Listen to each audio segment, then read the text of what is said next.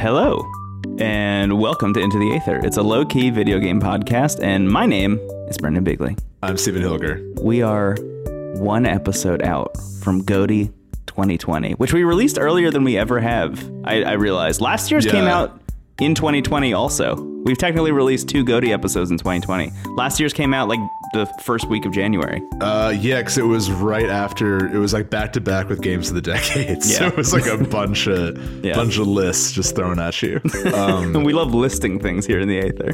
Yeah, absolutely. But yeah, this is the earliest we've done, and I think we'll have our bonus episode later in the month to kind of sign off December. But I just want to take a moment to, I guess, thank you all. I mean, it's hard to even recognize, but we've gotten a lot of, like, more than ever, a lot of positive feedback about that episode in particular, and noticed like a lot more people kind of speaking about the show and how much they've been enjoying it. And I just want to thank you for your kind words. Like, honestly, it's a lot. I think that episode, like, we always put a lot of care into the show, but that episode took a lot of work, and it was a big group effort between our guests sending us, you know, their contributions to it. The episode art, AJ's editing, and just like AJ needing to be talent and editor. and just like the time, I never want time spent playing games for this show to be too job adjacent, but that episode required like a lot of revisiting and a lot of, like, you know, it just took more effort than usual, and it felt like it paid off based on the response we got. So I'm really happy you all enjoyed it so much, and thank you for your kind words. Yeah, it was definitely kind of like a whirlwind month, I think, leading up to it. I mean, I think like what the second to last week of November is when you and I were like, no more new games, only GOTY stuff. No, just a couple. Yeah. But even still ended up checking out other games, which then, you know, made, you know, the weekly episodes still possible while also revisiting everything for GOTY. So yeah, there was a lot going on there, but it was a really fun episode. It's so silly, I think, in a lot of instances to be like, you know, this is like a big bombastic like tentpole event for us, you know, because it's just like we're ranking video games that we played throughout the year. I think like there's a lens that you could look at this through that's just like, this is all very silly. And it is, don't get me wrong, but there is kind of like a weird pomp and circumstance, I think, to you and I about the GOTY episode. It's just like a celebration of like you and I being able to like have this outlet, and I really appreciate being able to do that, and I'm glad that people respond well to it. It's really wonderful. Regarding your point, like, I think we opened that episode pretty clearly, like, this is all subjective, you know? Yeah. But I still really enjoy it, honestly. Yeah. I don't care how silly it is, Brendan. I love it. No, right? I agree with you. I'm with you. I have to recognize the inherent silliness of the GOTY season, but that said, I mean, it is, you know, a celebration of, I think, a medium that we feel very strongly about. Yeah, totally. And it is fun, I think, now being like out of the woods of GOTY, like we can kind of explore and do whatever. I feel great. I feel free. It's awesome. You and I have already been like playing some like real wild shit, which is great. We have like a bunch of stuff like in the pipeline that's fun. Just like checking out some stuff from 2020 that we missed and things like that. So that's really fun. I've mentioned it a lot, but I'm like planning on playing Death Stranding for real when it's like deep winter. You know, like after winter is fun. You know, like winter's fun for a while. You get some snow, and then there's the holidays, and then it's New Year. Whoa, hell yeah, this is great. And then like after that, it's just like dearth, sadness, mire. This is true nothing. That's when I'm playing Death Stranding, and I'm so excited for it. More power to you. Yeah, I mean, that's going to be a very interesting experience to play that game during those months right now. But yeah, no, I just want to echo everything you're saying. I mean, it was so cool to see the outpouring of support and love for that GOTY episode. So thank you all so much for listening. And if you're new, thanks for hopping on the train. Foreshadowing? Asterisk. Yeah.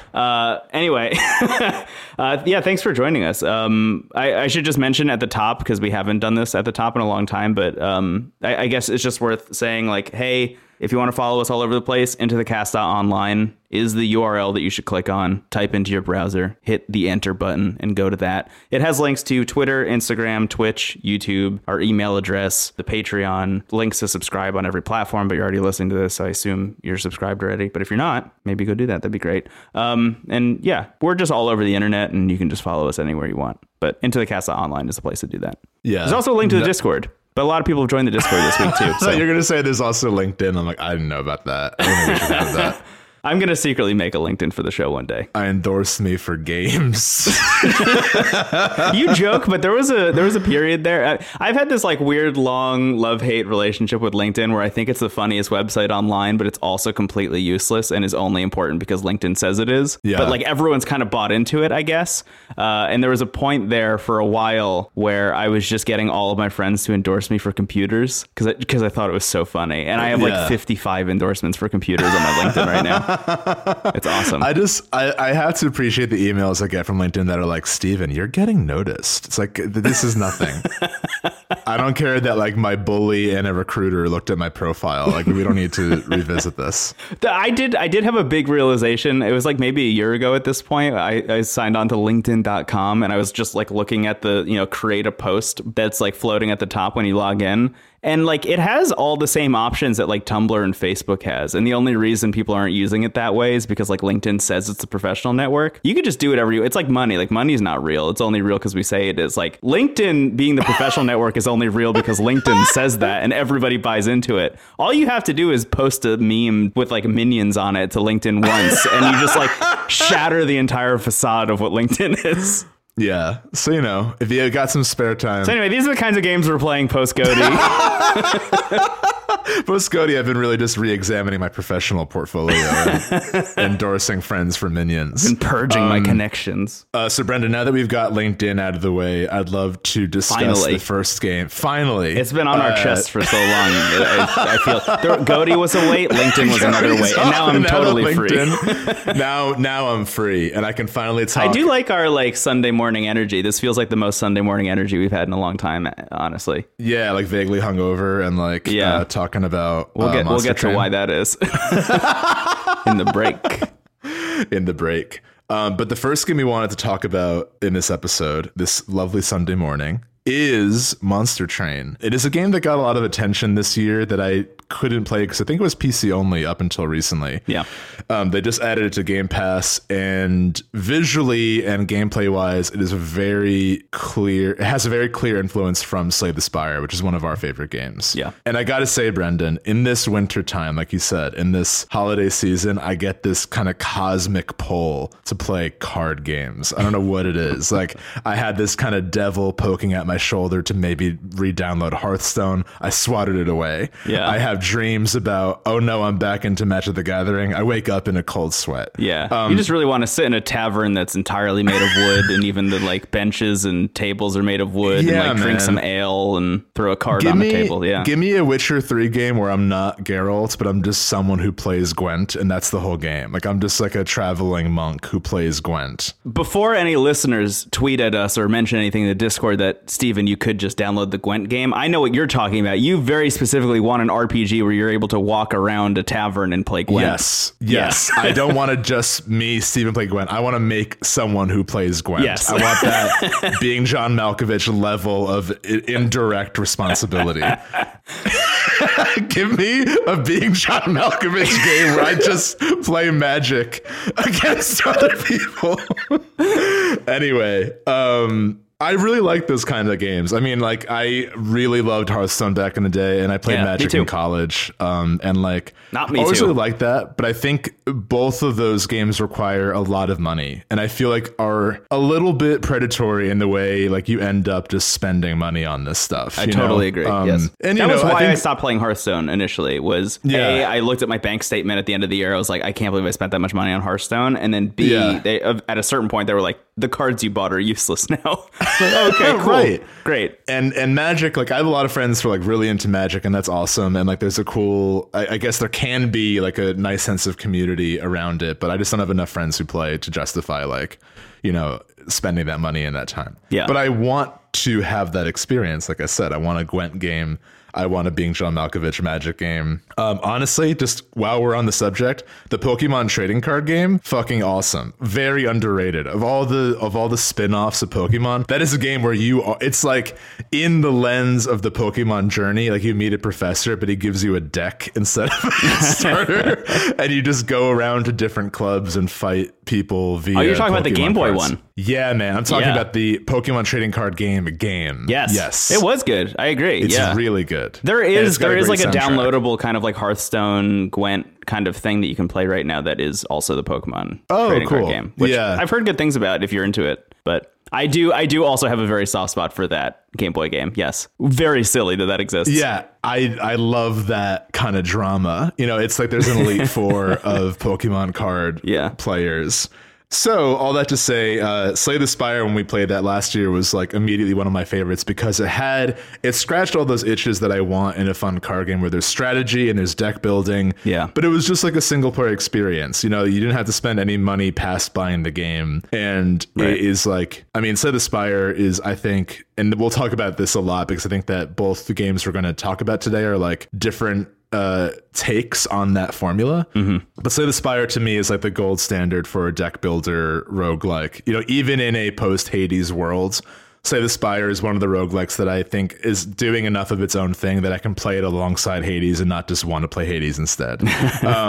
So Monster Train, I have to admit I was a little bit ambivalent on because it just looked so much like Slay the Spire. Like it has a very like Slay the Spire looks like a Sega game in the best way possible. Like it has a very interesting aesthetic that I really love. Monster Train looks more like a Blizzard game. So it has more of that like Blizzard art style, but it has the same kind of like animation, like the slow breathing of the characters' poses and like the attack animation and the look of the cards and how you play them like looked very Slay the Spire. So the cards to me specifically look exactly like Hearthstone cards. Yeah. And they're that high fidelity, and I think that's the point you're trying to make. It feels like a AAA version of what Slay the Spire is going for aesthetically. But Slay the Spire's aesthetic is wholly its own and is beautiful and wonderful. Yeah. Yeah, I love the look of that game. So with Monster Train, you know, at first glance, I wasn't like super interested, but I heard a lot of good things. Like it was a very popular game in the Discord from what little I saw, like, you know, in passing in the general games chat. And I heard a number of different people and publications like talk about this game. And it seemed like it was doing enough of its own thing that I was curious about it. You checked it out because they added it to Game Pass and you were like, you have to get this. You're normally not that direct. So whenever you are, I think it's definitely easier when it's on Game Pass. I'll say that much. Sure. If it was like $20, I would be a little bit less like you have to get this, I think. But because it's on Game Pass, it's like a no-brainer. Because I know you love Slay the Spire. When I downloaded when Slay the Spire came out for Switch, there was like a month or two there where I was like the most at peace I've ever been in my whole life. Just like being able to come home from work and then like eat dinner and then climb into bed and play Slay the Spire for like an hour or two before bed was like weirdly one of my like fondest gaming memories of the year that happened. Yeah. So anything that's inspired, I think I'm a little bit askew from your view on these kinds of things, where like anything that's trying to be like Slay the Spire, I'm immediately kind of interested in. Like I would like to see other takes on a similar formula. And just see how games inspire other games, especially something like this that is like trying to be like bigger, more bombastic, and like a Michael Bay version of Slay the Spire's kind of like quiet melancholy. Yeah. And I think that this game fucking nails it. I mean, my first run, I streamed my first run the other day, so you can go find that on the YouTube. But I streamed my first run, and I expected it to, like Slay the Spire, be like kind of like a 45 minutes to an hour long experience, and was like 2 hours of high octane nonsense. And I had a really, really good time with it. And I've only done one run since, which was like literally right before we started recording, and made it all the way to the end and then failed again. But I think in that second run, I learned a lot more, or at least like picked up on a lot more of the key differences and why I think this game is succeeding for some people where Slay the Spire is not, and vice versa. Because I do think, having played it more, they really are different games for different people, even though they seem very similar on the surface. Yeah, I think that's true. I mean, Slay the Spire, for just to give you a little bit about the games themselves, like an overview mechanically, Slay the Spire is a game where you choose a character who is basically a different deck. So there's the Ironclad, the Silent, the Defect, I love him, and the Watcher, who's the new character. And like each character, like the game, I think opened in early access with like just one character at a time. And then when it was 1.0, they released the 3 of them, and they only added the Watcher somewhat recently. So like the reason I bring that up is because those characters are polished as hell. Like the design of each of those characters is so rich, and like each one will kind of broadcast a few strategies to you right away, but there's so much depth to each of them. And basically how Slay the Spire plays, for those unfamiliar, is like you are ascending this tower as this character. And, you know, when you're looking, if you're in an encounter with an enemy, you have your deck of cards, and it broadcasts what the enemy is going to do the next turn. So if they're going to attack you, it'll say like it's going to attack for 41 or whatever. So it's a really good way to kind of use that information to form your strategy for what you're going to play. And it's really fast. I think the game I played before Slay the Spire that I also really liked, that was a deck builder, SteamWorld Quest. That game was awesome, but having played Slay the Spire right after it, the speed in which like you choose a card and it plays right away rather than like choosing cards and then seeing them play out was like a little bit like that little difference made a big difference for me, or that little change made a big difference for me. But anyway, like inside the Spire, that's sort of how encounters work. But you also have like this map of the floor of the tower, and you can choose which direction to go in. So it'll be like, okay, do I go down this route where it's like encounter, shop, random event, blah, blah, blah. It really does feel like a kind of singular D&D experience where like you're just sort of like experiencing these sort of randomly determined events. And the random events inside the Spire, I think, are what really put it over for me, because it's so silly and so fun. Yeah. Like what can happen in those instances is like so clever. It's a really incredible game. I almost don't want to say anything more. If you haven't played Slay the Spire, it's like one of the favorite games of the show. It was in, talk about GOTY stuff, it was in our top 5 of last year, and like probably will remain there forever. Yeah, it's a game I've played a lot of this year. I haven't talked about it at all this year on the show, but I've played a lot of it. It also got released for iPad and iOS this year, which is like, if you can get it there, you might as well get it, you know? So that brings us to Monster Train, which I think the biggest immediate difference visually with Monster Train is that you're not just choosing a character, but you're choosing 2 factions. The story, which I need to talk about. I really need to go in on the story, because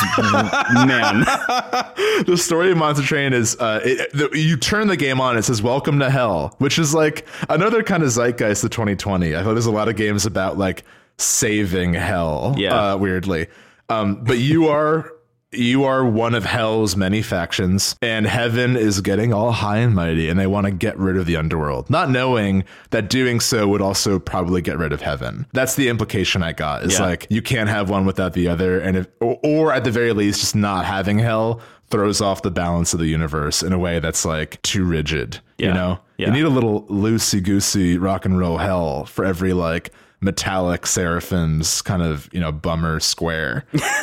So that's my epitaph. Anyway, there's literally a train, hence Monster Train, and the train has what's called the pyre, which is sort of like the health of the train. That's like if that pyre goes to 0, you lose, and they need to get the pyre to like the heart of hell to reignite the flames of the underworld, because right now it's all kind of like icy and melty, because heaven's like, I don't like hell, I want to get rid of it. They're literally trying to freeze over hell. When hell freezes over, hey, you lose your run of Monster Train. So that's the story, and because of that, each encounter takes place in the train, and there are 3 floors to it. So a lot of the encounter is about like, okay, where do I place certain creatures, you know, on each floor? Like, you know, when creatures first show up, they are usually on the bottom floor, and then they'll make their way up. And then the top of the train is the pyre, in which they will attack and lower the train's overall health. But the pyre also fights back. So, and there are things you can do that might upgrade the health the pyre has or how much damage the pyre does. But ideally, monsters would never make it to the pyre, and you would never have to have the pyre fighting or taking damage. Yeah, if you're good at the game. I'm not. Me either. But I'm getting better. But basically, it's weird because in immediate contrast to Slay the Spire, so you have like this element of like verticality and like thinking of the physical space and planning. I do think it's worth reiterating. The train does not go horizontally. The train goes vertically. It is a train with one car that is a tower that is towering 4 stories into the air for some reason. Which is a little bit unintuitive at first, but ends up becoming really thrilling. And I think it makes this game feel a little bit more like a full-fledged D&D battle than like a singular adventure. Yes, absolutely. You know? And I think it definitely comes closer to like feeling like Magic the Gathering versus like, I guess like Arkham Horror or whatever Slay the Spire is pulling from, where it's like a singular, you're playing against some kind of NPC. Yeah, it's really cool. And what's neat is that when you choose your faction, you choose the main faction and your allied faction. So in the beginning, there are two. There's one that's like all devils and imps and stuff. Yeah. And the other faction is like kind of Feywilds, like trees that are all about like defense and healing. So I immediately liked that it wasn't just all demons. Like there was immediately some variety. And basically, the most important thing is when you choose your main faction, you get a champion who is a card that costs 0 and like ends up being like your best unit or the center of your strategy. Like the devils get this guy who, like, as you upgrade your champion, he like gets rage, and the more he gets hit, the more damage he does back, stuff like that. Yeah, the ability to attack more than once per turn, things like that. Like the more you upgrade your champion, the more that thing just becomes unstoppable, which rules. It's a great feeling. And I think having the ability to have two factions in one deck is like really opens the door to how much you can make your own strategy here. Yeah. I think for people who played Slay the Spire but not Monster Train, the best way of illustrating it might be like you're able to pick the Ironclad as the character you're playing as, but you pick the Silence deck to use. Yeah, that's a good point. Yeah. And it also ties into Magic in that most Magic decks will be 2 elements. So like, do you want to do like a mountain and swamp deck or like an island and plains deck? I know that means nothing to you maybe, but like it is immediately like if you're familiar with Magic at all, there's like a clear parallel with a lot of them. Like, that's very cool. The demons and there's a thing called the color pie in Magic the Gathering where like every element of card always kind of adheres to or a central idea of strategy. So like red cards are all about like quick immediate damage, and if you made like a red deck, it's all about like winning in the first 10 turns basically, whereas green are all about like giant creatures that hit really hard, which kind of feels like what some of the factions here are going for. But either way, it's like I found that all really exciting. And I think the irony of Monster Train is that there's a lot of information thrown at you, and honestly, I find it very hard to tell what is happening sometimes. Like there's so many numbers and icons, and like you can push, if you're playing on Xbox, you can push Y and like cycle through everything and it'll tell you exactly what it means, like Slay the Spire. But I just don't find the design especially good. Like it feels a little cluttered. I imagine it might feel better either on a handheld device or PC, but on the TV, it's like a little bit confusing. That being said, I think this game is weirdly more beginner friendly than Slay the Spire is. Like I think that there's enough stuff you can just kind of throw at the wall that eventually it will work and you'll learn why. Whereas Slay the Spire, like you kind of have to like just take a lot of defeat before you understand like what you need to do to win. Yeah, I think the game is more immediately kind to the player in Monster Train than it is in Slay the Spire. Because I agree. I think Slay the Spire gets closer to the roguelike element of like dying is what's going to teach you how to progress next time. Whereas Monster Train is like, we want you to have fun from your first run, and they really make that work. And I agree with you. I think the UI is a little bit overbearing at times, and I did spend a lot of time, at least in my first and second run, going through and cycling through all the little icons and like seeing what they all mean and like checking what all the status effects mean and things like that. But even so, I think like as overwhelming as that might be at the beginning, like I'm only 2 runs in at this point, and I think eventually all of that stuff will kind of like lock into place, and the fact that it's fun even despite that from go, I think is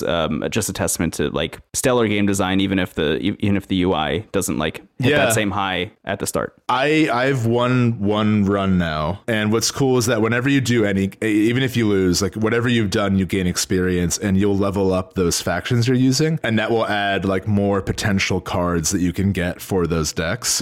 And you also unlock more factions. There's a lot to unlock. I just got the Stygian Guard, who I immediately love. They're all very like mollusk and like shellfish-esque, but they're magicians.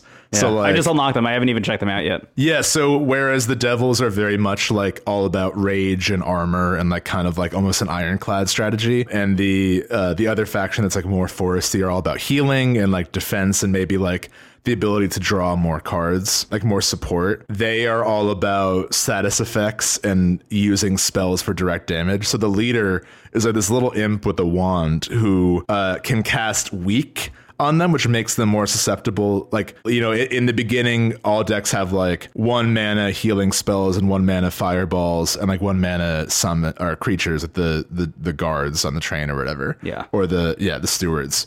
If a creature is hit by weak, a fireball that normally would do 2 damage suddenly does like exponentially more. So he's a great creature to put on the first level of the train to sort of like cast bubbles on all the creatures that come in and hit them with frostbite that does damage over time and weak. So then you're suddenly just like throwing fireballs at everyone, just destroying them. So those decks are much more about using spells, and a lot of the creatures in those decks will like, there's one that's like a big shark with a shield, and the more spells you, God, I am so excited talking about this. The more spells you throw down, the more armor it gets. So like there's immediately a lot of synergy there that is a little bit harder to parse in the earlier decks. At least it was for me. Yeah. So like you'll eventually find a deck that like really works for the strategy you want to go for, and it's so thrilling to like find that and also see like, okay, well, who do I want to pair this with? You know, I paired the Stygian Guard with the Devils, and like a lot of them were like imps that like, you know, the minute you play them it does 5 damage to everyone. So I'm like combining that with spells like a mad scientist. It's very fun. Yeah, it's a great game. And what's cool too is that another thing that is a little bit more friendly to the player in this game than in Slay the Spire. In Slay the Spire you can choose which route to go down, but it's kind of like your best guess at what will actually happen. Like you're given a legend, but it's very unclear, like, okay, here's a random event. I don't know if it's going to be good or bad, but I can take my best shot and go for it.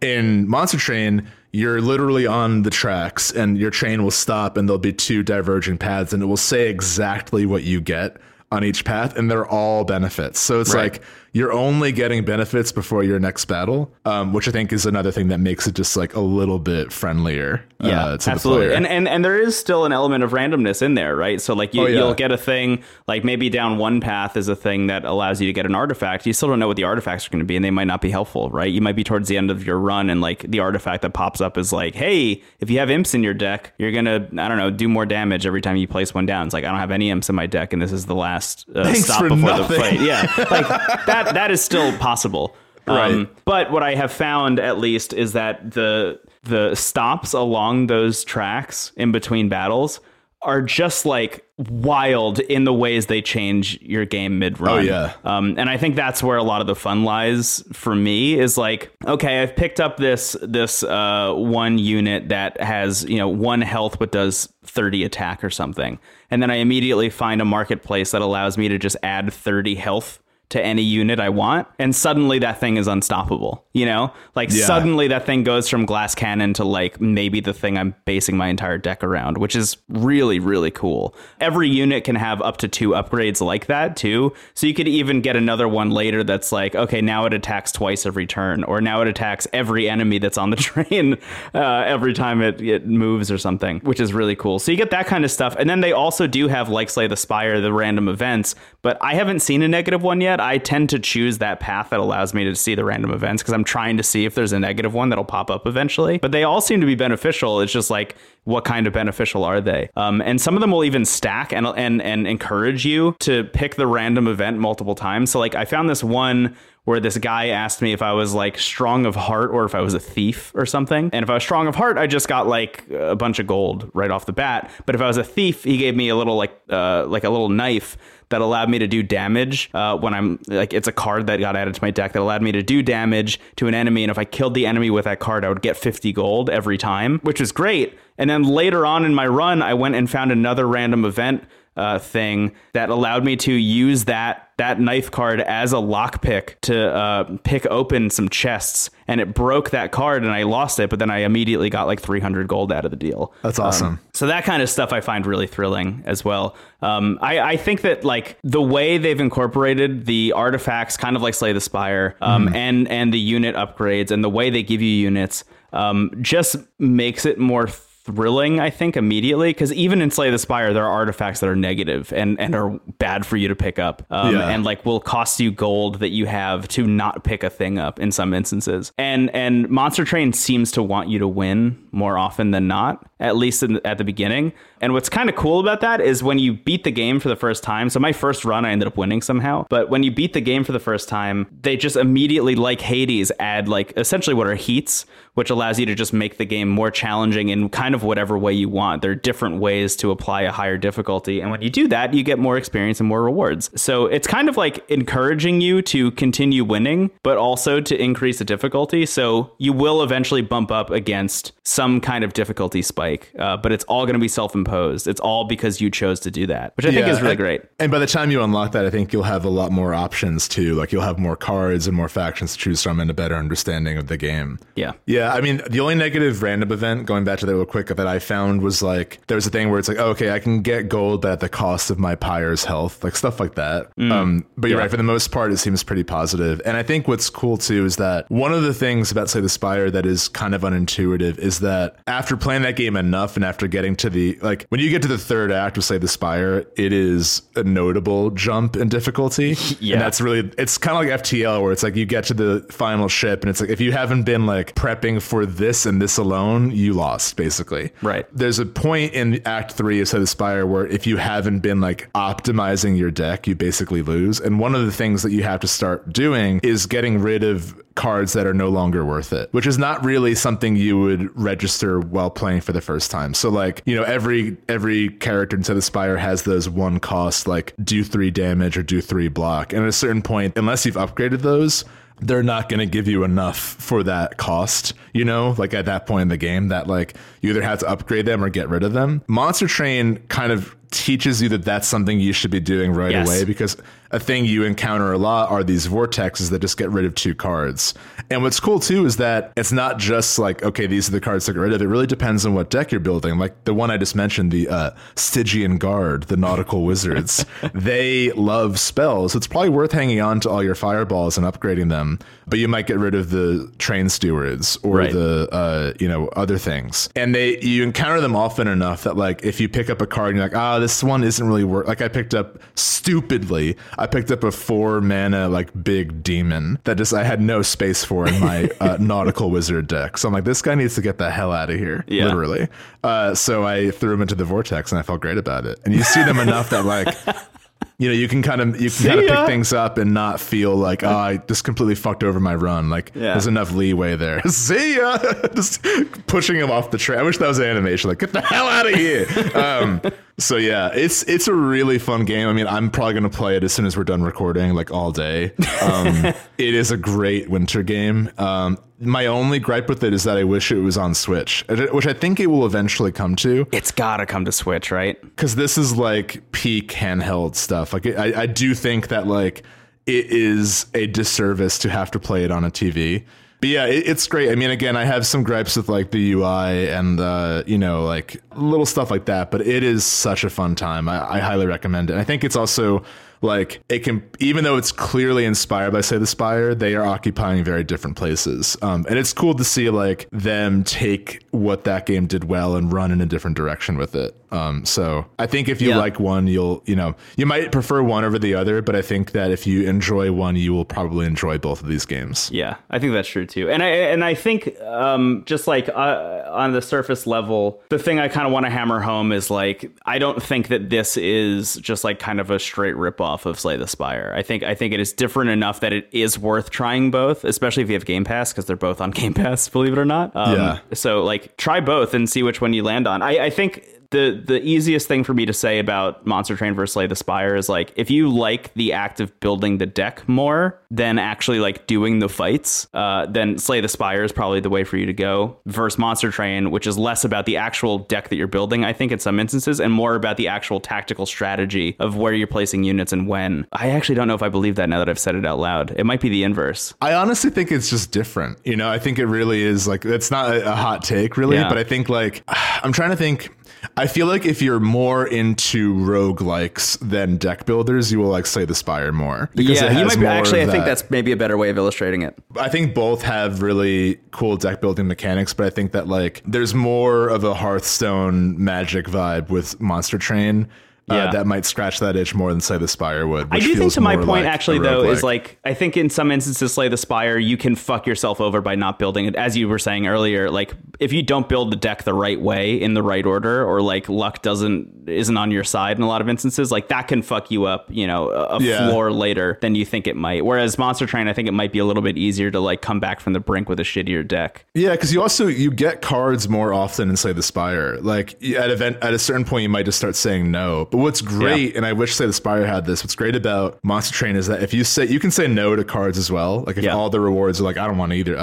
I don't have any space in my nautical wizard deck for these demons or trees. You can say no and it will give you gold instead, which is cool. So, which I found myself doing a lot of already. And, me too, and I do wonder how much of my like success and immediate love of Monster Train stems from how much Slay the Spire I've played. Like I do think that maybe that there is an element to that's like you and I have played enough like deck builder games where we kind of have that like intuition that like, oh yeah, you should get rid of some cards when given the opportunity.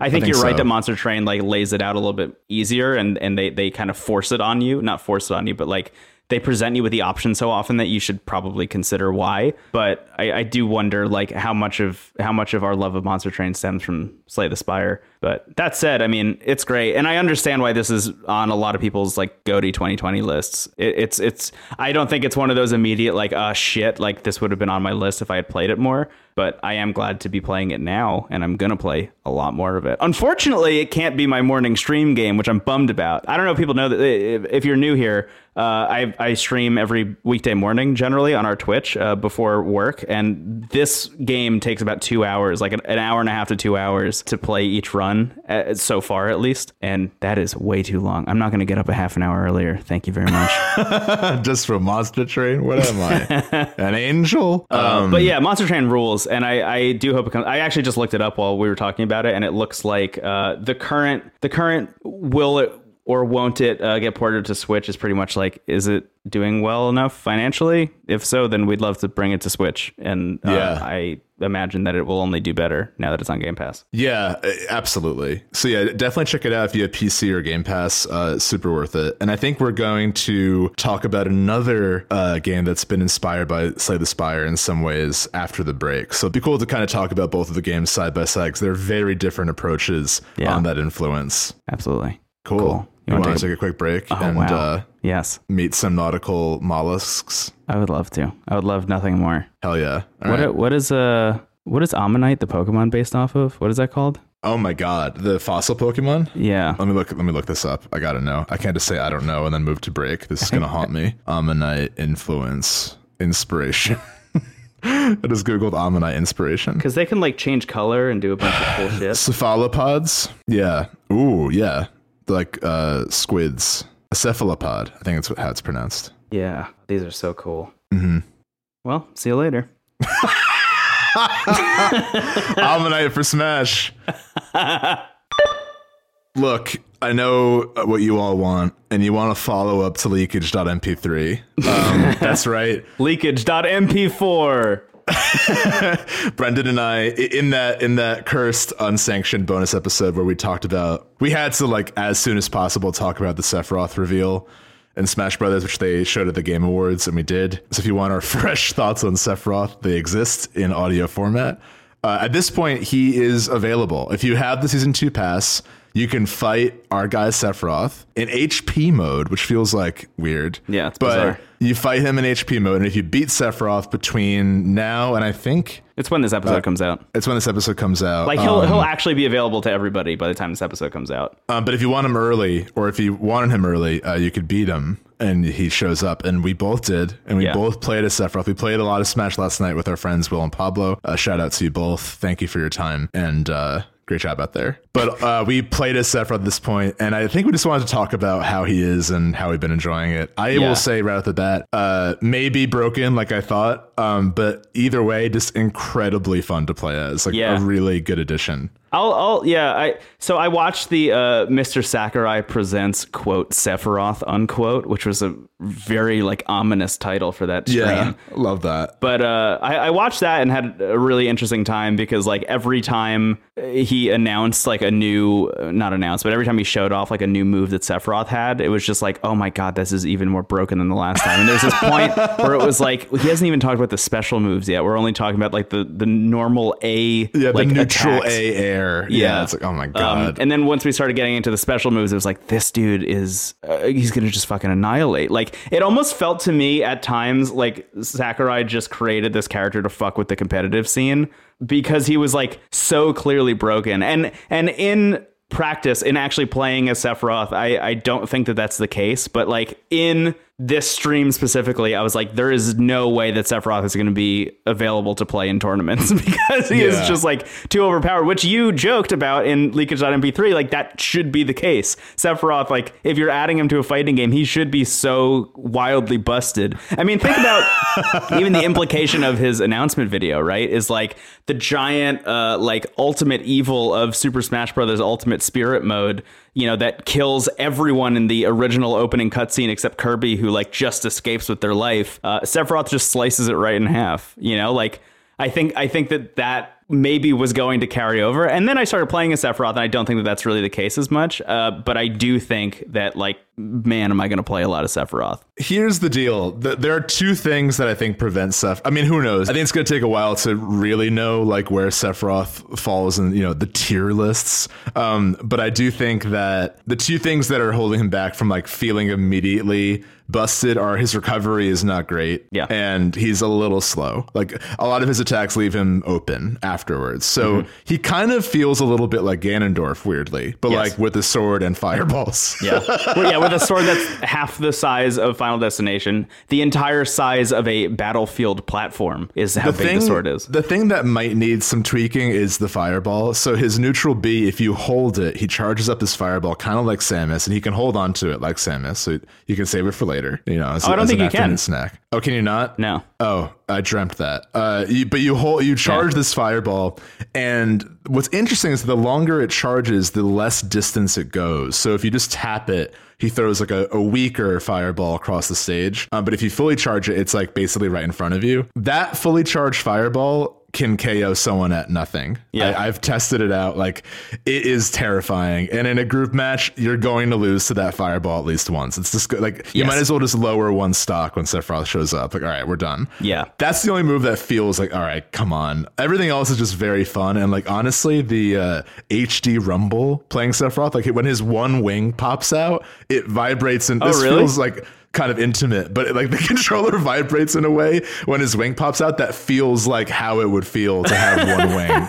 It's very bizarre. It's hard to put into words, but I haven't experienced that with any other character. But yeah, he is, I think, one of the more fun additions, like in all of the DLC, honestly. Yeah. You also played as Steve finally. I was just about to say, so yeah, I've been mentioning for a long time that I've just been waiting for a character that was like exciting enough for me to get Fighter Pack 2. Min Min was cool. Min Min from ARMS, I was like interested in the idea of, but wasn't like, I'm not like jumping at the chance to play an ARMS character, but like if the opportunity presents itself. If Sephiroth shows up specifically is what I said. I said, I will not play as Min Min unless Sephiroth shows up. And hey, Sakurai, he just gets me. He's got your data. It's probably all those long calls that he and I share. But anyway, I did finally play as Minecraft Steve in our fights last night, and just had the worst time. I don't want to dunk on him too much because I honestly just don't even understand like how you're supposed to play that character. So I think I'm gonna have to like go spend some time in like training mode and like learn what's actually happening there, and like maybe watch the Mr. Sakurai Presents Steve. You were laughing in a way that I haven't ever heard you laugh. It was like a true laugh, like an ultraviolet laugh. Like you were like crying and you're like, what is this? And it's like you were just mining the world of Dragon Quest XI-S Echoes in Elusive Age while we're all fighting in the background. It was so funny. It was so bizarre. Enderman. Yeah, I played a little bit of Steve, like when he first was announced, just to like see how it felt. And like, I think it's safe to say that Steve, Alex, Zombie, and Enderman are the least intuitive characters in the roster, like by far. Yeah. But I do think that there's some cool stuff you can do with them. There's a way to build blocks in the air, and I feel like anyone who's savvy with that can do some really clever things with like actually preventing recovery and like stuff like that. But it's really like you're actually like, for better and for worse, it's like you're playing Minecraft in the middle of Smash Brothers. So, you know, take that for what you will. Yeah, which is a success on the side of Sakurai and team. Oh, yeah, absolutely. Is horrifying in practice as a player. It was funny. At one point in the night, we were all playing random, and like certain combinations of characters like just remind you how absurd this is. I think it was like Bayonetta, Cloud, like Enderman, and Sonic. We're like, what is this? Like I was reminded like how absurd. It's like getting closer and closer to PlayStation All-Stars. Right. It's like, okay, Nathan Drake versus Parappa the Rapper. Oh my god. What was really bizarre about that Sony All-Stars game too is that the levels like weren't specifically one game. Like the levels also mixed and matched the games. So like you would be in the Parappa the Rapper town and Metal Gears would just be walking around. I'm like, this is like getting into Yoda and Smash levels of nausea. It's just a little, I don't know what it is, just a little too uncanny. Yeah. As you keep mentioning, though, we have 3 fighters left in the fighters pack. We have 3 fighters left. I have no idea. I have no clue who's next. Yeah. 3 Master Hands. I feel like Master Hand might be one of them. I'll say it. Did you imagine? Oh my god. That's the thing, though. At this point, it doesn't even matter. There's no like no. They also showed Geno as a Mii Fighter costume, which like Geno from Super Mario RPG specifically. Yeah, that was a character that has been like since like 1998 been asked for. Yeah, since Super Smash 64, like people have wanted Geno in Smash. Yeah. So like that, there's really no one else that's been asked for that long, other than Waluigi, which I don't truly think will happen. Yeah, and the Fortnite guy. Which I don't want to happen. Like we know we joked about Steve, like the Fortnite and Smash. That's just I don't know what it is. Maybe I'm old. Maybe I'm out of touch. But that's not something I want necessarily. Steven, I've been playing so much Fortnite recently. I know you have. You sent me images. You sent me Captain America doing the Naruto run this morning. That's the first thing I saw when I woke up today. that explains your vibe today. I get it. Yeah, I'm a little bit cautious because I keep an axe next to me when I sleep now.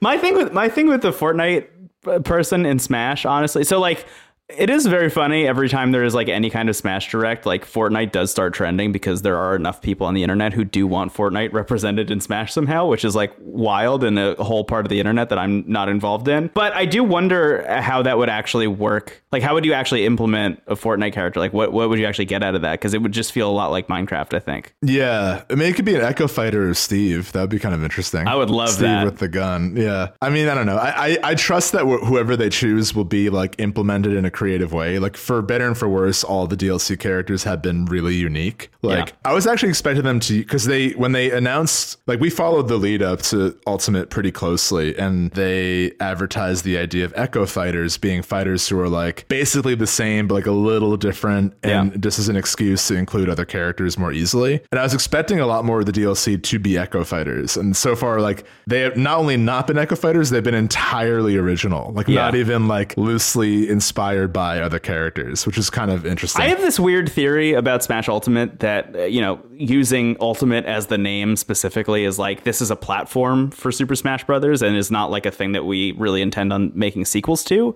This is kind of like the end all be all of Smash. I think so. Yeah. And I'm wondering if, they had initially said that they were only going to make one fighter pack, and then like they just were inspired and decided to greenlight a second one and are working their way through it. And I'm wondering when that's done, if A, they continue making another fighter pack, or if B, they start doing Echo Fighter packs specifically that are like, we can use a lot of the assets that we've already made and then like still include new people here and there. I would really appreciate that. I think that'd be really cool. I don't know how the internet would respond to that, but I think that would be like a really kind of low lift way of adding a bunch of characters to Ultimate and just make it feel even more filled out than it already is. I don't need anyone anymore. Me either. That's how I feel post Sephiroth is like, I don't care who the next 3 are. I don't even want to like speculate. I don't care. It can be the Drew Carey show cast. Like, I don't like, it can be anyone. Whose line is it anyway?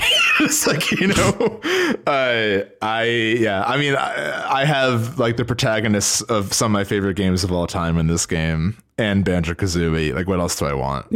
So I wonder what they'll do. I mean, I think you're right that there's not going to be like an Ultimate 2 or a new Smash Brothers for a while. Even when whatever the new Switch is, I think that they will probably just port this over, kind of like Mario Kart. Yeah. And Mario Kart feels similar, where it's like, we can't one up this. This is like the definitive Mario Kart. Here it is again with all the DLC. I could see that happening. Like, I can see whatever the mid-generation Switch upgrade is like, you can get Smash Ultimate, for full price device, but it includes everyone kind of thing. Yeah. We'll see what happens. But yeah, I think you're right that this is like going to be the Smash game for a long time. Yeah. Based on the effort they put into it. And honestly, like I obviously like Melee and the original for what they do differently, but this is for me like the definitive version of Smash Brothers. Yeah, me too. Yeah. I mean, as someone who I don't know how much I've talked about it on the show, but as somebody who like spent a lot of time just kind of like, I don't know, worming my way into the Melee community, like just from like a reporting standpoint at one point, I did get very into Melee and I understood why that game has kind of like held such a strong community after all these years, especially compared to Brawl and even Smash 4. But Ultimate to me just seems like the obvious like candidate to be the capital T Smash game forever. Yeah.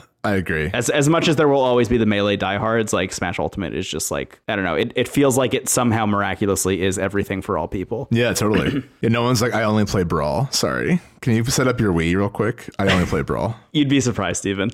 I apologize to the Brawl fanatics who are out there. Yeah. Who only play Brawl. You should. Who love to trip. New Pork City only, all Lucas trips on maximum. That's my favorite game. Anyway, do you want to go back to the normal episode? I would love to do that. Yeah, let's definitely do that. Thank you, Sephiroth. Thanks, Sephiroth. Steven, we're back. I'm so excited to be able to talk to you about a game that I thought wasn't coming out and then ended up coming out. Weirdly enough, there was a Nintendo Direct. It was like an Indie World Direct. And the two things that like everybody knew for sure going in were that Grindstone, the Apple Arcade game that you and I absolutely loved, was coming to Switch. And two, that Dicey Dungeons, another kind of deck building adjacent roguelike, was also coming to Switch. And then the Indie World happened, and there was no Dicey Dungeons trailer. There was a Grindstone trailer, and Grindstone did come out immediately after the Direct. But Dicey Dungeons was nowhere to be found until like 10 p.m. that night when the developer tweeted out, hey, my game's out. And then it was out on Switch. Very silly, weird back and forth. But honestly, it felt a little bit like a roll of the dice. You know what I mean? You go in, you don't know if it's going to happen or not. You think it's going to land on a 1, but bam, you got a 6. And Dicey Dungeons came out. It is a game that I've been looking forward to for a long time. I don't know if we've talked about this as much, but I've been playing this developer's games for like a really long time, like since high school. Who are they? Terry Kavanagh. It's okay. This guy, he made VVVVVV. Oh, yeah. Okay, which cool. is awesome.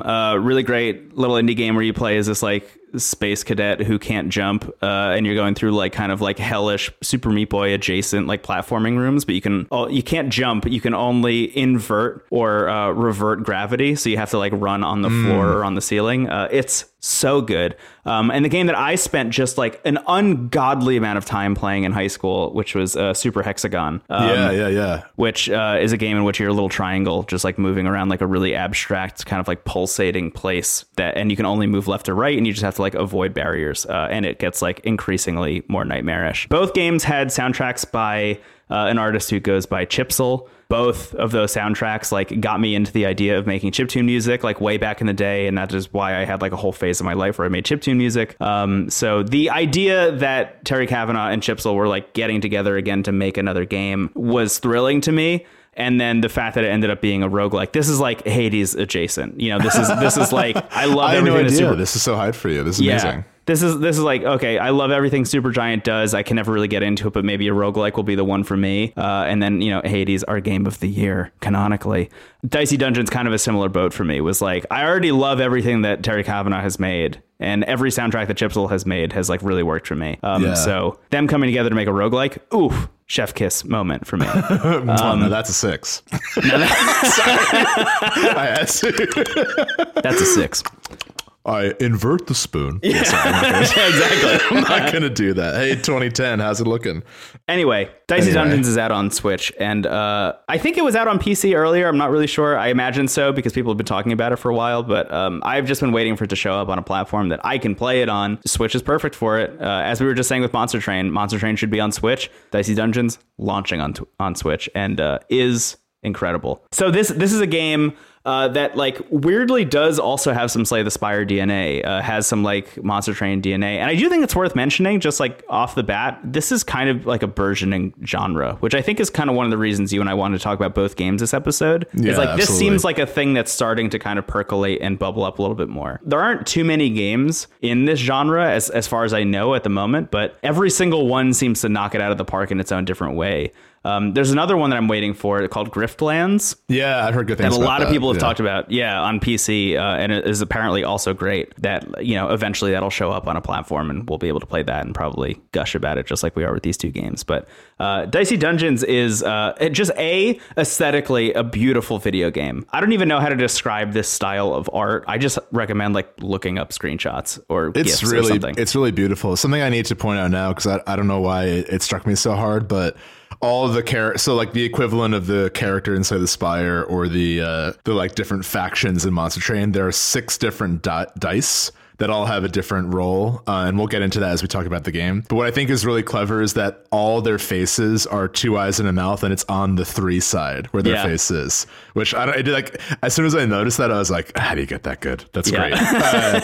Yeah, the art style is really, really cool. It almost feels like a little bit like a 2D cutout of stuff, but it's like really like, honestly, like not to pit the games against each other, but like the presentation of Dicey Dungeons is like the best I've seen. Second to like Hades, maybe, is like the best I've seen like a roguelike look, and maybe like one of the more visually appealing games. And the soundtrack, you already hyped it up. It needs to be said every day, every episode from now on. We will say how good the soundtrack to Dicey Dungeons is. Yeah, I man. just let this game, like, it's great on handheld, but it's also great docked because of the soundtrack. Like having the speakers for this game's soundtrack, it's unreal. It is unreal. It is so infectious. Yeah, it's like I want to go get the vinyl for it. Good. Yeah, like we'll go into detail, but I adore this game. I think that it's hard to pin a year to this because it came out on PC in 2019 and it was ported to Switch this month after GOTY season. So it's like, where does this fall? It doesn't matter. Lists are lists. This game fucking rules no matter when you count it. Yeah,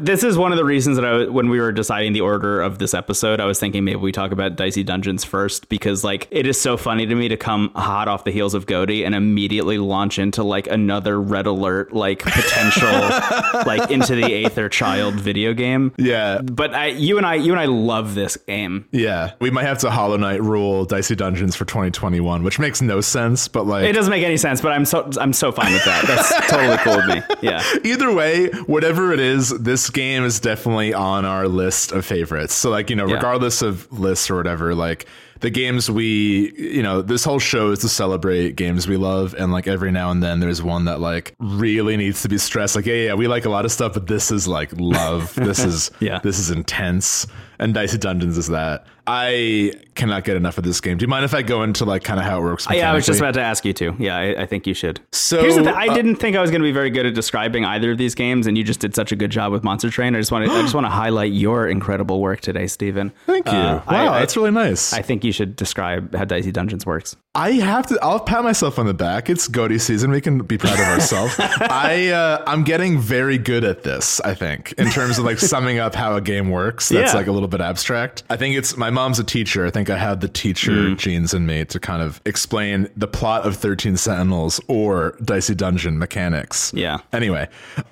so as I just flop now, I roll a 1. But Dicey Dungeons is, like you said, technically a deck builder roguelike, even though it's all dice. In the very beginning, it's styled in like a game show presentation, and the host is Lady Luck, who's kind of like, this sort of mischievous host who's like not very optimistic at the chance of all these contestants to make it through. Yeah. And I'll start by describing the warrior, who's the first dice you unlock. And you have to learn the game as the warrior, kind of like the Ironclad. You quickly unlock other dice, which I'll get into later. But the way it works is kind of like Slay the Spire or a lot of other roguelikes. You see a map of events. So you can kind of move around, and there might be, diverging paths. This is all kind of procedurally generated. And you'll see enemies on the map. And it's worth pointing out too, the enemies are like very funny, like just very like weird designs. There's like a guy with a radio head named Stereo Head or something. And like they all kind of have like very... When he shows up on the map, he does like a kind of like Tom Yorkwood. It's awesome. It feels like the enemies in Undertale. Like it has like a lot of like humor in their design and doesn't take itself like too seriously at all, which is fun. But it's like flaunting this vibe. Although sometimes it can be kind of eerie. Like some of the music that can play in this sort of just navigating the dungeon map moments can be kind of like atonal and like unsettling. But the battle music is like, oh my God, this is like the best like chiptune electro swing hybrid I've ever heard in my life.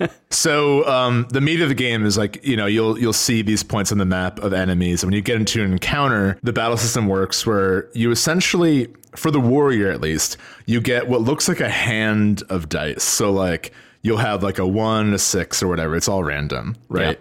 Yeah. And then on the sort of like on the main screen, you'll see different abilities the warrior has. So your main attack is the sword. You put a dice on the sword and the value of that dice will do that damage. Very straightforward. You also have an axe that does double damage of the dice, but can only take up to 4. And you might have other abilities that are like only odd or only even. And the innate ability that the warrior has that makes them so beginner friendly is that you can do a combat roll, which is re-rolling a dice, and you can do it a finite amount of times. So the warrior is like very straightforward, but even with that, also on the map, you'll see like a market booth or an anvil, so you can buy new items, you can upgrade your own items. And what's really cool is that most characters have kind of like a Resident Evil 4 inventory screen where you can only fit in so many things. So your abilities kind of take up like a square or a rectangle. So one of the upgrades might be it just takes up less space than it did before. Right. So now you can fit another ability in when you're fighting. Exactly. Yeah. And you know, and it's like HP going down to 0. There might also be abilities that have some kind of cooldown. So it might be like 12 to do X damage. And on one turn you might throw a 4 at it. And then the next turn it will be 8. So it will register that you spent that amount there. Yeah. So if you have a leftover dice, you know, or a leftover die every time every time it's your turn, you could just like throw it into that. And eventually you'll whittle that down from 12 to 0. And then you'll do whatever the effect is. It's awesome. Exactly. And with the warrior and with every class there, I think there are 6 episodes that get gradually harder. But at the end of an episode, there's a boss. And if you beat the boss, you successfully clear that episode, and the episodes are tied to the sides of the dice. It's like 1, 2, up to 6. So the warrior is very fun, and honestly, I would recommend playing this game with the warrior for like a little bit, even if you unlock the other classes, because the other classes quickly experiment with that formula in ways that might be overwhelming if you don't have like a solid understanding of the basics. It is wild the direction in which they take some of these these characters. This as someone who just kept choosing the new hero every time I unlocked them. So, me too. I weirdly have not lost yet in this game. And I know I'm just doing episode 1 of all of these characters, but I've unlocked all the characters and I've won with all of them. And now I have to go and do episode 2. I've won with a couple of them. I won with the warrior and I won with the robot, who is the third one you unlock. The robot's great, yeah. The next card you unlock is the Thief, which has a really interesting ability in that they have one ability slot that just copies a random attack that the enemy has, which can be really cool to use. So like there might be, you know, there are different status effects like poison, fire, and a lot of them, like burning, for example, will set a couple of your dice on fire and you have to choose to lose 2 health to use that dice, stuff like that. But what's cool about the Thief is not only do they have this sort of enemy skill attack, they also have an ability called Lockpick that will split a dice value in half. And the Thief is all about getting like a lot of dice that are low numbers. So their attack is the dagger. And I believe it can only be up to 3 max. But it has, I think, multiple uses. So you can attack more than once. So, and every character also has a limit break. There's a lot of RPG references. Like I straight up got a weapon called the Buster Sword. Yes. And they call them limit breaks. I love it. Great. But the limit break of the warrior is you can attack twice, or it does the next action twice. The limit break of the Thief is you just get like 6 ones, or you get like a bunch of ones. And I really enjoyed, like the Thief is like a very, okay, like this is a little bit more interesting. And you think like, okay, the next class is going to be like a mage or something. It's a robot. So it's immediately like the robot is such a departure from even what the Thief is doing. but was immediately, I think, one of my favorite classes because, and I'll get into why, the robot feels like you're rolling dice more than the other two classes. Absolutely. do. Leans more into the randomness. Yeah. So whereas with a lot of the other classes, you get like a hand of dice, the robot, you have to hit the right trigger and get one dice at a time. But you have a CPU like limit that if the total number of those dice exceeds, you short circuit basically, and you lose your turn. Yeah, you're playing blackjack, like very literally. You're playing blackjack with the robot, where if you roll too many dice and you go over that CPU limit, you can't use any of your abilities, which is wild. If you hit the exact value, you get jackpot, which lets you do either free 5 bonus damage, replenish your health, or roll an additional die. And there are a lot of abilities the robot gets that can kind of like have fun with that. So Ultima Weapon lets you do twice as much damage if you hit jackpot, which is your limit break, just like automatic jackpot. I said Jackbox. You can play Quiplash with your friends while you roll dice. There's the Buster Sword lets you attack even if you do overload. So like you can kind of form some strategies around that. So the robot's really fun. And I don't have the last class unlocked, but the other two real quick are the Inventor, who I think is really fascinating. They basically have one attack that's like a free ability. It might be like do 3 fire damage, combine all the value of dice, something like really helpful. The trade-off is that after every encounter, you have to choose one of your items to scrap and turn into that new ability. Yeah. So basically you always want to be finding stuff and like making sure like, okay, if I really like these two things and I want to hang on to them, I need to like find a third thing that I don't mind scrapping. And there's a lot of strategy and like what do I want for the final boss and when do I save it for that? So it ends up making you play like an Inventor, kind of like scavenging for supplies and you know, they are the most chaotic. They kind of feel like the Defect inside the Spire, where there's like a lot going on, but you can do crazy amounts of damage with them. Yeah.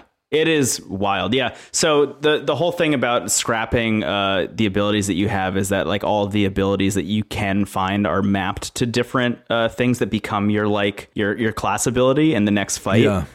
So a lot of the things that you're picking up and what you're equipping specifically, you have to spend a lot more time like managing your inventory and deciding which things you want to keep on you. You know, like, okay, say I know I'm going into the last fight before I level up or something. I'm going to want to have a very specific tool set going into it. So the fight before that, you have to spend a lot of time in your inventory, hoping to God that when you finish that fight, it'll ask you to scrap the right thing so you can get the class ability. It's like wild, the stuff you have to do with the Inventor. And that's just one of the classes. You know, like I will say that I think the Inventor is probably my favorite class to play as currently. They're because a lot of fun. It just feels frenetic and it feels like it takes a lot of work. But I really can't wait to go back and play like just through all the different classes again and just like try episode 2 on all of them, because I think all of it, Slay the Spire does a really good job of like really hyper balancing all of its classes and having entirely different decks for all of them, and like just feels very well tuned. Monster Train, as we said, is like the Michael Bay version of that. But there's something about Dicey Dungeons that is like very interested in just kind of like experimenting with its own game design, I think, and just like pushing at the edges of what's possible in the framework that they've come up with. And I think that's why this game like got its hooks in me so quickly, is like not only did I love just the base level playing as the warrior, which is like the most simple way of doing this game, and probably like version 1.0 of Dicey Dungeons was just the warrior, but I really love the risks that they took in how they designed the other classes. I think that it is an actual risk to like throw blackjack in there for one of the classes and just like say, yeah, that's going to be the third class you unlock. Yeah. And the Witch, which is the most recent class I got, is like so much setup, but could be a lot of payoff, where like you basically have a spell book that you're creating on the fly. It's like you're making your abilities. So you can assign like, okay, if I roll a 3, that lets me use this spell, but you can choose when you roll a number to either make a new spell or to cast it. And if you can't do anything, you can just throw your dice to do 1 damage, which is like very fun to do. Yeah, I don't know the last character. You can tell me if you want. I won't. Oh, okay. They seem to be harder to get for some reason. So one day. But yeah, and what's also worth noting is that the episodes after 1 will add some kind of like heat to the run. So I was doing episode 2 with the robot, and the caveat to the run was like, if you get duplicate dice, one of them will vanish right away. there's something with the warrior in episode 2 that makes it really hard, where your equipment has a 50% chance of just not working. But you start off with 2 axes. I think it's called like the Curse of Greed. It's just so much fun. I mean, I think like if I had to say of the 2 we talked about today, which I like more, I think Dicey Dungeons by a little bit. They're both really fascinating steps forward from a Slay the Spire type game. Like we said before, Monster Train is like a bigger budget, literally bigger idea of a deck builder, and it's kind of more focused on like, you know, it feels like in the Hearthstone Magic world. Whereas this game is like, I think, a continuation of the more roguelike parts of a deck builder in that it reduces the deck itself to just numbers. So like you're kind of like going back to basics with that and really focusing on like what you can do and not like what you're casting. I would almost argue that the deck comes in the form of the abilities you're picking up, less than the dice themselves. Yeah, that's true. Yeah, the dice are more like mana now that I think about it. Never mind. But you're right. I mean, it's like just, you know, it's a very minimalist take on a deck. Yeah.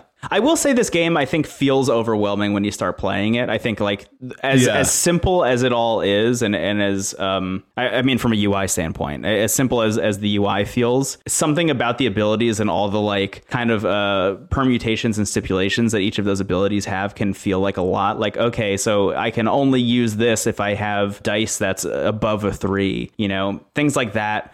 Get kind of weird, or like when you start getting like addition problems that are happening in there, it's like, okay, so this is going to do like X dice plus 1, but if I throw a 6 in there, then it'll do X dice plus 5. Like those kinds of things that are running through your head feel like a lot, I think, right at the top. But when you pick certain classes, you kind of know what you're getting into, I think. And I don't know. I think it's like I said with Monster Train, where like Monster Train's UI can feel overwhelming at the beginning. I think Dicey Dungeons mechanics can feel overwhelming at the beginning, but with continued play, I think both of these games are going to just kind of like unfold themselves before us. Yeah, I mean, and that's why I think I'd recommend playing as the warrior for like a couple runs. I think it took me like 3 runs to realize what the basics were, but I had like a eureka moment with it. But yeah, I mean, I think I'm just so smitten too by the presentation. Like, I love the art style, like we said. I really love the strange merchants you meet. The kind of like, you sent me a picture as soon as you met them. Like, you zoomed in on the character who sells you stuff. Yeah. Because she was like, oh, like, I guess, small spoiler, but you played as a character who got a potion that turned you into a bear. Yeah. So, like, oh, I see you're a bear. I can't sell you anything. Yeah. So I guess, so the thief has the ability to steal, like their class ability is the ability to steal the ability of the person you're fighting against. And one of the enemies I was fighting against was an alchemist who had the ability to like turn themselves into a bunch of different creatures. And I stole the ability to turn into a bear, and then decided to turn into a bear because I thought that'd be funny, and that I would turn back into the thief at the end of the fight. And I did not. I stayed a bear through the entirety of my playtime. And it also changed all my abilities to bear abilities. And anytime I went around and like opened up a chest that would normally give me another thief ability, I then got more bear abilities. So there's like a whole deck of bear abilities that are out there that you can play as. And I beat the game as the bear, which was awesome. It was so fun. But every time I walked into a shop, they were like, I can't help you. You're a bear. You look better than you did before. I'll say that much, but you're a bear. They're all like goblins that have these kind of like sly grins. It makes it like ominous to buy anything. But yeah, it's so much fun. One thing I really appreciate about the design of this game, I think, is that you don't have to fight every enemy in a lot of instances. Like on each floor, you can make your way around this map, and there are ways to like avoid enemies if you want to. Like if you're running low on health or something, and there's no like health pickups or something. But that said, all of the enemies, if you fight every single one, you will level up to max level right when you go into the last boss. So like there is kind of a risk reward there where it actually is worth fighting everybody so you can level up all the way, because if not, then you won't be max level when you hit that last boss. But you literally have to fight every single enemy to hit max level. It is the exact amount of experience that you need. And that said, every time you level up, you regain all your health, like you fill up all your health again. So there is kind of an incentive to go fight someone, even though you might be at low health, because it might mean, and I have done this many times now, where I will go into a fight that I like am not equipped for, just on the off chance that I win and get all my health back, which has always paid off so far, but I know will not, as I increase the difficulty of this game. And that adds to the risk reward idea of like the whole dice theme in general, which I think is really brilliant. Yeah, I mean, I think that, God, I can't recommend this game enough. It is currently on Switch and PC. I also read it's coming to Android and iOS next year. So it'll be on mobile as well, Great. which is a dream for you. Yeah.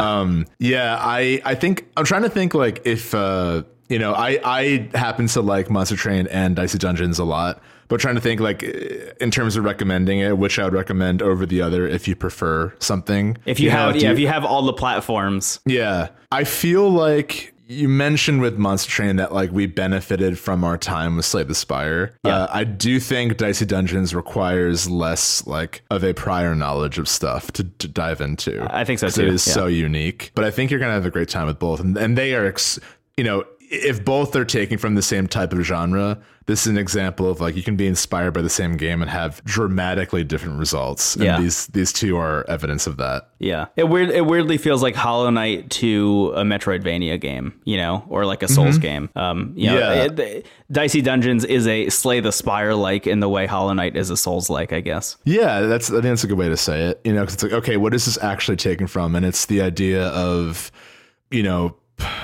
there is that risk reward inside the Spire as well when you like look at the map and you have to take more chances. Whereas Monster Train is like a lot of like setup and execution in a lot of ways. Yeah. I am curious though, if you, dear listener, know the answer to this. Is there a game that Slay the Spire is based off of also? Like, is there a game that like Slay the Spire you would say is I don't know, a kind of a riff on, in the same way that it feels like Monster Train and Dicey Dungeons are riffs on Slay the Spire? Like, I wonder how far back this goes, or if Slay the Spire really is kind of like the baseline, Dark Souls for this whatever burgeoning genre is. I think for a modern example of a deck builder roguelike, I think it is, but I think that both of those genres go back like decades. Right. Yeah. I mean, roguelike as a genre, based off Rogue. Your favorite game, what was it? What was the Sega Genesis game I made you play that you hated? I don't know. I forgot about it. You're the one who made me play it.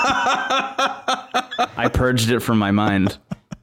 I thought you'd like to play, a really early roguelike. I forgot what it was called. It's on the Sega Genesis collection. It's like something very generic. But anyway, I think in terms of deck builders, I think Arkham Horror is like a long running series of like, that probably has more connections to like a Monster Train type thing where like you're getting a deck that's original to you and like fighting against like a predetermined threat in some ways. Yeah. But I think Slay the Spire does feel like something that is like pulling a little bit from a lot of things and ends up becoming a new genre. And now we're like at the next step of that, which is really exciting. Yeah. Would highly recommend both of the games we talked about today. And I guess too. Also Super Smash Brothers Ultimate for the Nintendo Switch. Yeah. If you like Dicey Dungeons, you're going to love playing as Sephiroth.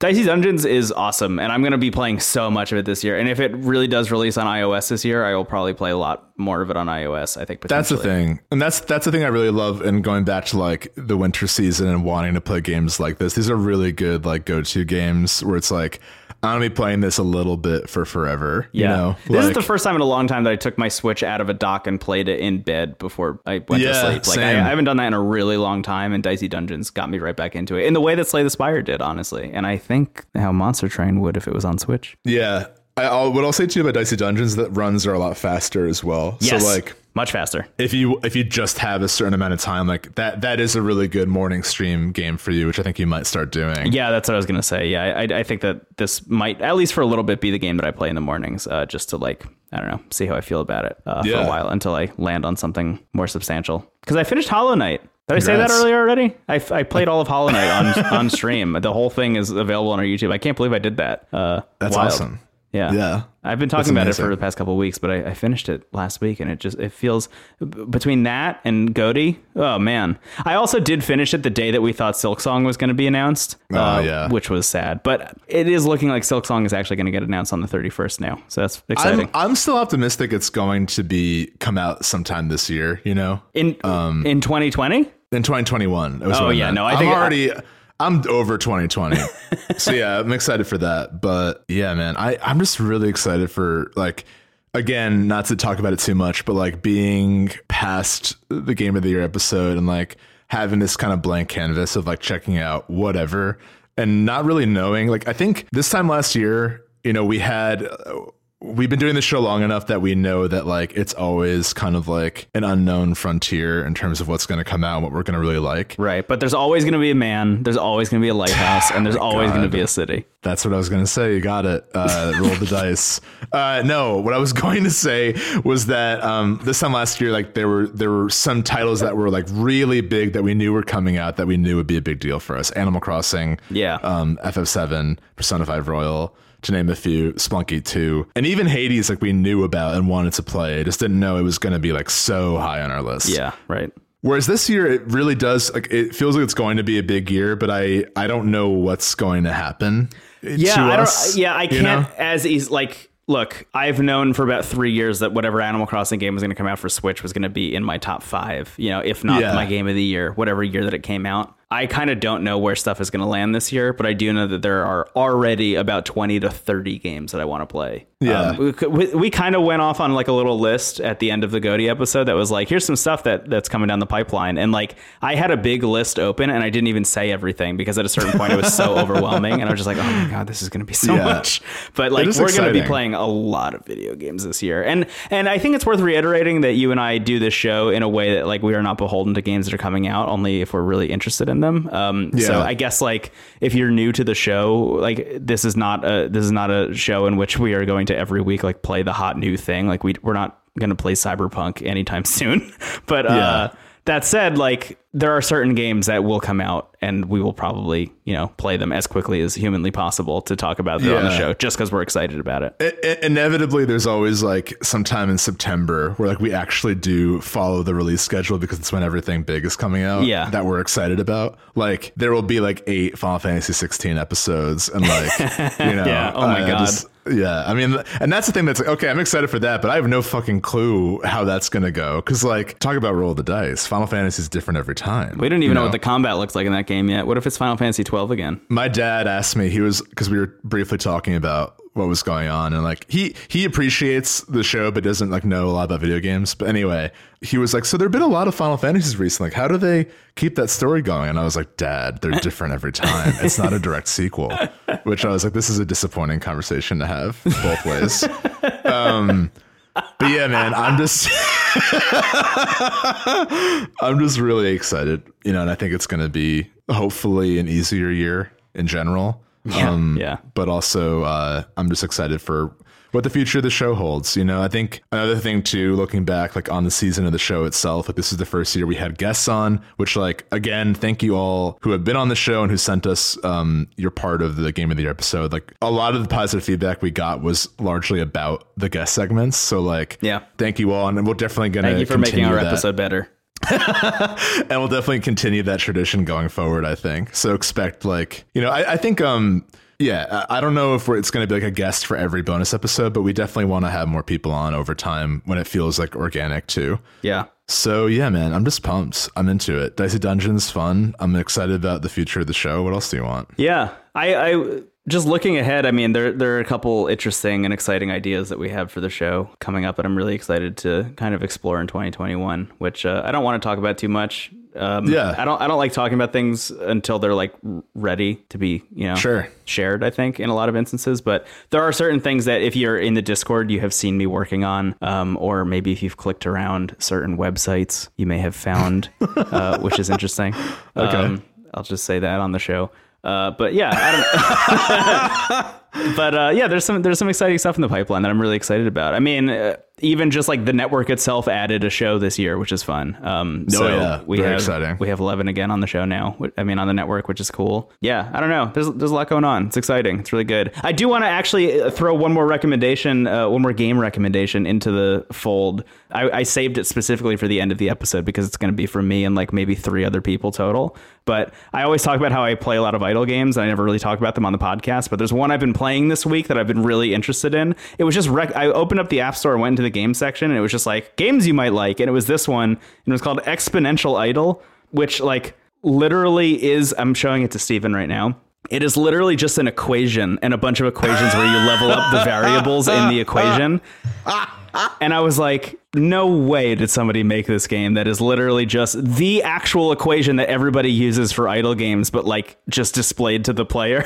And you just level up each of the little, because usually so I'm looking at this equation right now. It is t plus dt times f equals f times t times e to the bx dt power. That is the equation that I'm working with. Usually one of those variables would be like, you're upgrading your hen house. D equals the hen house, and T equals the amount of eggs that each of the hens lay in the hen house. And like, that's how idle games generally work. The fact that this game is like, no, this is just the equation is very funny to me. But on top of that, there is weirdly a narrative, which I was not expecting at all. It has like strangely enough turned into like a Ted Chiang level, like almost maybe turning sci-fi narrative where you're like a kid who's trying to crack the code of what infinity means with like your professor and like devoting your life to kind of like cracking the code of infinity and seeing if there maybe is an actual endpoint to infinity, which would like have revelatory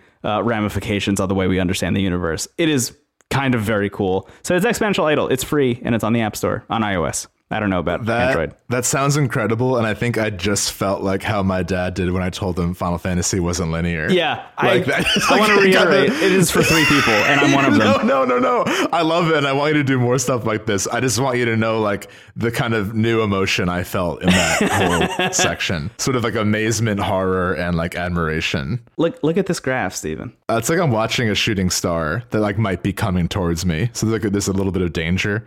The peaks and valleys that you're seeing are the game buying the upgrades automatically, because I don't even have to do that anymore because I played it so much. Hey, nerd, what are you playing? Just some equations and there's a narrative. It's a weird game. It's no Soda Dungeon 2. That was a game that like kind of took over the Discord when we talked about it a little bit. That was a very good idle game that was like very fantasy adjacent.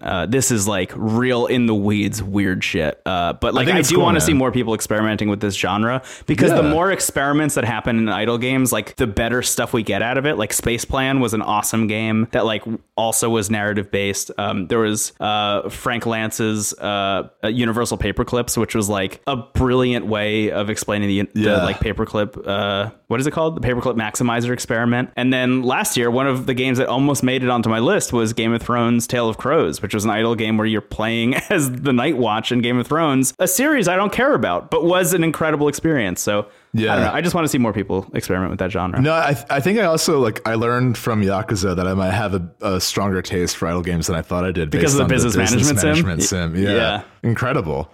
So yeah, that sounds like a really cool take on that, like very, I guess, undernourished genre that you love so much. Yeah. It's cool to see it grow despite it. Yeah, I think so too. I've noticed less idle games being developed over time, definitely. But the ones that seem to bubble up to the top are the more interesting ones like this these days. Totally. It's either that or like the worst of the worst kind of situation, you know, like the like Facebook ad, like Farmville adjacent vibe.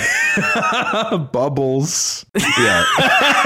Bubble idle. Hit the bubble. You can blow more bubbles. Do you want to spend $5? Okay. Yeah. that is what I'm talking about. It is exactly that vibe. Anyway. Here's a pop-up. Oops, this was malware.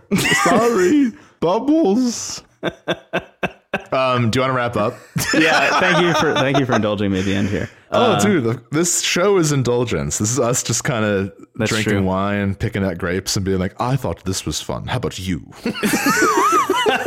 That's the show. You know, I've been thinking for a long time, Spotify gives us the ability to include a trailer for our podcast, just like at the top of the feed for people who've never listened before. And I think that 3 seconds of you doing that might be our trailer. Did you have fun this week? I had fun. How about you? No, I didn't have any fun. Well, you'll love Bubbles then. It's a game where you could spend $5 on a virus. I don't know what this is. I just got taken over. It's incredible. Oh my God. One of my favorite things about doing this show is just being in awe of whatever weird fucking deity overtakes your entire body and spirit. I haven't had any fun this week. Well, if you need more fun, why don't you play Monster Train? All right. I hate that that's better than our show. That's like the horror of that segment is like that's like the feedback we're going to get on that segment. Oof. Anyway, hey, we opened with this, but I just want to say in this more sober moment after whatever DD just left my body, like a hermit crab finding a new shell. Thank you all so much for all your kind words. You're still laughing. Did I ruin you? I'm good. Just keep going. Okay. Say the nice stuff. It was... Yeah, I know I've done too much when you're not making any sound, but it looks like you're Pagliacci.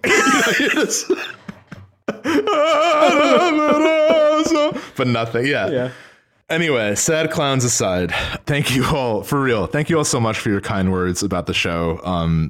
Like we opened with, we've seen like a recent like spike in people saying how this show has helped them this year. And that's incredible. You know, we always say this, Brendan and I have a blast making it. And the fact that it can also be positive for people listening is really it. You know, that's like all we could hope for in making this show. Yeah, is absolutely. That someone else would enjoy it the same way we do. If you like the show, the best way to help it grow is to share it with a friend. We've gotten a lot of recent positive reviews on Apple Podcasts, like really heartfelt and like thoughtfully written. Thank you all who took the time to do that. That is another way to really help the show. So thank you to those who have done that. And if you want to do it and you have, you know, a few seconds to spare, you can just write like, I thought it was good. I had fun. You know, it doesn't need to be like Brendan and Steven devolve and evolve in front of our eyes, like a shooting star aiming right at you. I love like knowing if Sephiroth's Brendan and upbeat. Steven had fun or didn't have fun that week. Yeah. And The ASMR of them picking grapes is second to this none. grape is rotten. No fun at all. No fun. Just hiss at the grape vineyard. God. If you like the show, which, hey, more power to you after that.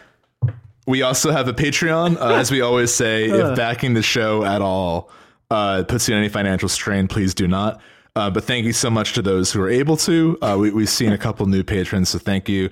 That money helps the show grow, but we can always do the show without it. So if at any point you're like, you know what, this isn't sustainable, no hard feelings. We understand completely, especially right now. Yeah. I guess just to explain a little bit further, the whole idea of the network TWG, like as a whole, was this idea that like once we have spent the money on like, okay, now we have microphones and we can record ourselves and we have headphones, we can like listen to our co-hosts. It actually doesn't cost anything for us to make the show, and we would continue doing so even if there were no people backing us in any way, shape, or form. So when we say like, you know, the show isn't contingent on backing, that's kind of what we mean. It does allow us to do more things and check out more things, and kind of like upgrade our ability to do things, right? So like, for example, you're thinking about getting a new laptop sometime soon, and I think when that happens, we're also going to get you a new capture card so you can start streaming from Xbox and from Switch, which you don't have the capability of doing at the moment. Things like that. Like that's the kind of stuff that we use the Patreon money for. Ideally, we would also be able to cover the cost of allowing AJ to edit the podcast, because we pay him handsomely for his work every week. He helps me have fun. Yes, a few exactly. coins. This shall do. But anyway, those are the kinds of things that we want to use the Patreon money for. So I guess we haven't explained in a long time like what that means. So No, that was a really apt description. We're both just like wrestling away from this bit. I know it's really difficult. We should probably just end the episode, right? I do have one more thing to say. Sure. One last announcement before we officially sign off is we said this on leakage.mp3, and originally that might have been the only place we said it, but I think we do want to get some listener questions. Our bonus episode this month is going to be for Skyrim, Elder Scrolls 5, and we're very excited to do that. So expect that at the end of the month. And if you have any questions like for that episode, like about the game or about our time with that series, like feel free to send that to us on Twitter, in the Discord, or email it to us. And again, all links are into the cast.online. So expect that in a couple weeks, probably like at the end of the month. That will be like an actual end of the month thing. Yeah. I'm really excited about that. Me too. It'll be fun. Yeah, in case you're wondering why Steven and I have been not so secretly streaming Skyrim so much recently. Yeah, just to get a little bit more time into it. That has been planned, I guess, peek behind the curtain. That's been one of the bonuses planned for a while. Yeah, we planned the entire year's worth of bonuses, I don't know, in like August, like the rest of 2020. And some of it has switched around a little bit. Like we were planning on doing the Mario 35th anniversary one until that game was announced and came out within like 2 weeks. Yeah, and 13 Sentinels. Yeah, and 13 Sentinels. But Yeah, we don't have anything planned for 2021 yet, which is exhilarating. Which is very exciting. Yeah, it could be anything. Honestly, I really, really love doing the bonus episodes. Like I love doing the show in general, but it's really fun just to choose a game to zero in on. And it's fun that we've done both, like, here's a game that just came out that we like gotta dive deeper into. Totally. So that happened with like 13 Sentinels and with Last of Us Part 2. And then there might be something like Pokemon Crystal where like, what if we go back to something that we really love and kind of explore why, or if it still has that power. Yeah. And I think Skyrim will be more akin to that, where it's like such a kind of modern classic that has set a blueprint that we often kind of refer to even still. Right. And I think it'll be interesting to kind of put more time into it right now and kind of see where that goes. But I think it will be a really positive and fun episode. It's going to be so fun. Yeah, it's going to be great. I'm having such a good time revisiting Skyrim. This is fun, I suppose. My name is Brendan Bigley. You can find me on the internet at Brendan Bigley.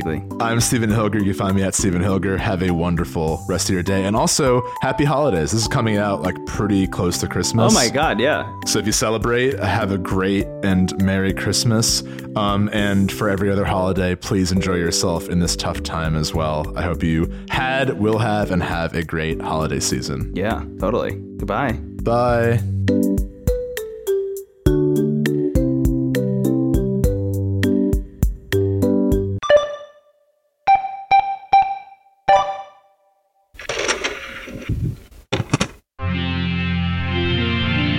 TWG, the worst garbage, online.